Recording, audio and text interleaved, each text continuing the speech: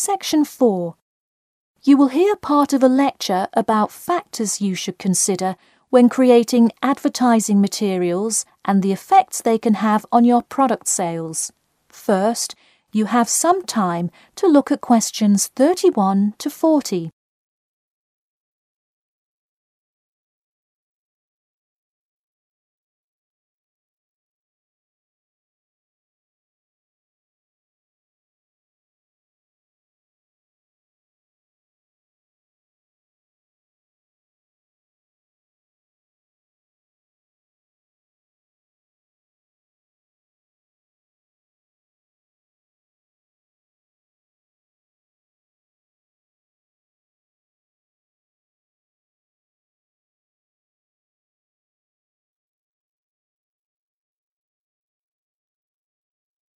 Now listen carefully and answer questions 31 to 40. Hello class, and welcome back to Marketing Strategies. This week I will expand upon last week's lecture by talking about factors you should consider when creating advertising materials and the effects they can have on your product sales. Lesson 1. Limit your advertising to the geographic area of your target market. Though you may have a product that people want in a large area, the distance that customers are willing to travel is a significant factor in their choice of where to purchase that product. Take this example. If you're really hungry and decide you want a burrito, would you choose the restaurant that is a block from your apartment, or the one that is just as good, or even slightly better, across town? Of course, you'd pick the closer restaurant. Next, there's the method of communication to your target market. How do you decide among radio ads, TV commercials, flyers, or even word of mouth? While we often think of the visual presentation of ads, there's much more to advertising than the look. Studies show that consumers are much more likely to remember advertising slogans if there's also a sound plate. Did you know that your sense of smell is closely linked with memory? Think about Mandy's candy store up the road.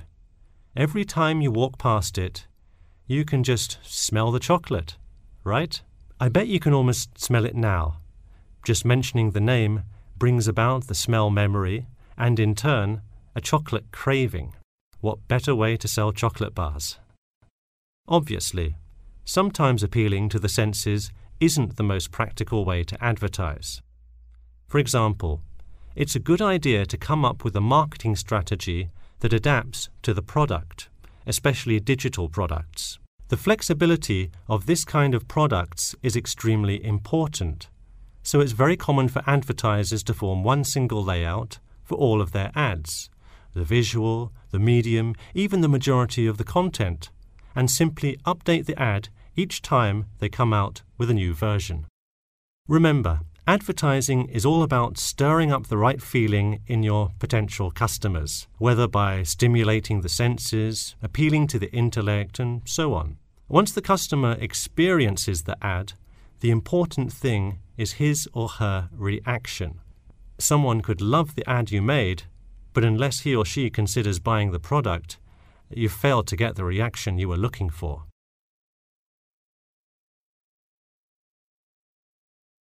So once you have successfully reached your target customer, and you have his or her business, often you will want to expand to a larger market. More often than not, the same marketing strategies you used in your small campaign may not work for a larger audience. The larger you scale your product, the more factors you must consider. For instance, Apple operates worldwide, so they must tailor their advertising for each market they enter. Often you'll see Apple ads on international flights that appear not only in English, which is the lingua franca of most regions, but also in the native languages of the majority of passengers. I travelled to Russia last week, and it was really interesting to see the same Nike ad that I've seen 100 times, except this time it was in Russian. Okay, going back to the medium of the advertisement Even after choosing to create print ads instead of radio announcements, television commercials, etc., there is more to consider. If you print your ad in a newspaper, it will be read by a far different audience than if you print your ad in a popular magazine. Would you put an ad for the new Justin Bieber album in a newspaper? Probably not, because that product is most suitable for youths. Let's face it, do you know anyone under the age of 25 that buys a newspaper? No. Now let's try a few strategy exercises. Imagine you're a company that is aiming to improve the environment by making products that reduce human waste. How would you advertise your product? Clearly it would send the wrong message if you put up flyers or other materials that cause lots of waste paper. Consider instead putting commercials on the Health Channel or buying ad space on websites like UNESCO. Or here's another example. What is one great place to advertise suntan lotion? How about a swimming pool? It has the exact group of people that need the product. All right, one last thing. Let's say you're filming a commercial for a water filter pitcher. What would be good scenery to use for the background? Think about somewhere calm and relaxing with clean, fresh water. Can't you see how much more effective a commercial with the beautiful scenery and flowing rivers of a national park would be than, say, water dripping from a tap? So to wrap things up today, think about the geography of your target market, the type of marketing material you should use, and the most effective way to appeal to the customer in order to make a successful ad campaign. That is all I have for you today. Make sure to read through Chapter 8 for Monday if you have not done so already. Okay, now I'd be happy to answer any questions you may have. That is the end of Section 4.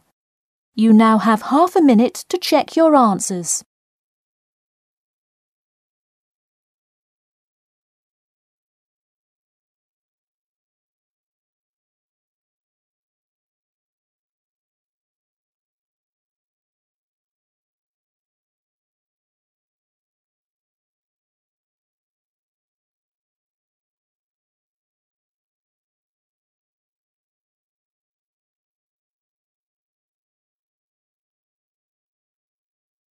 That is the end of the listening test.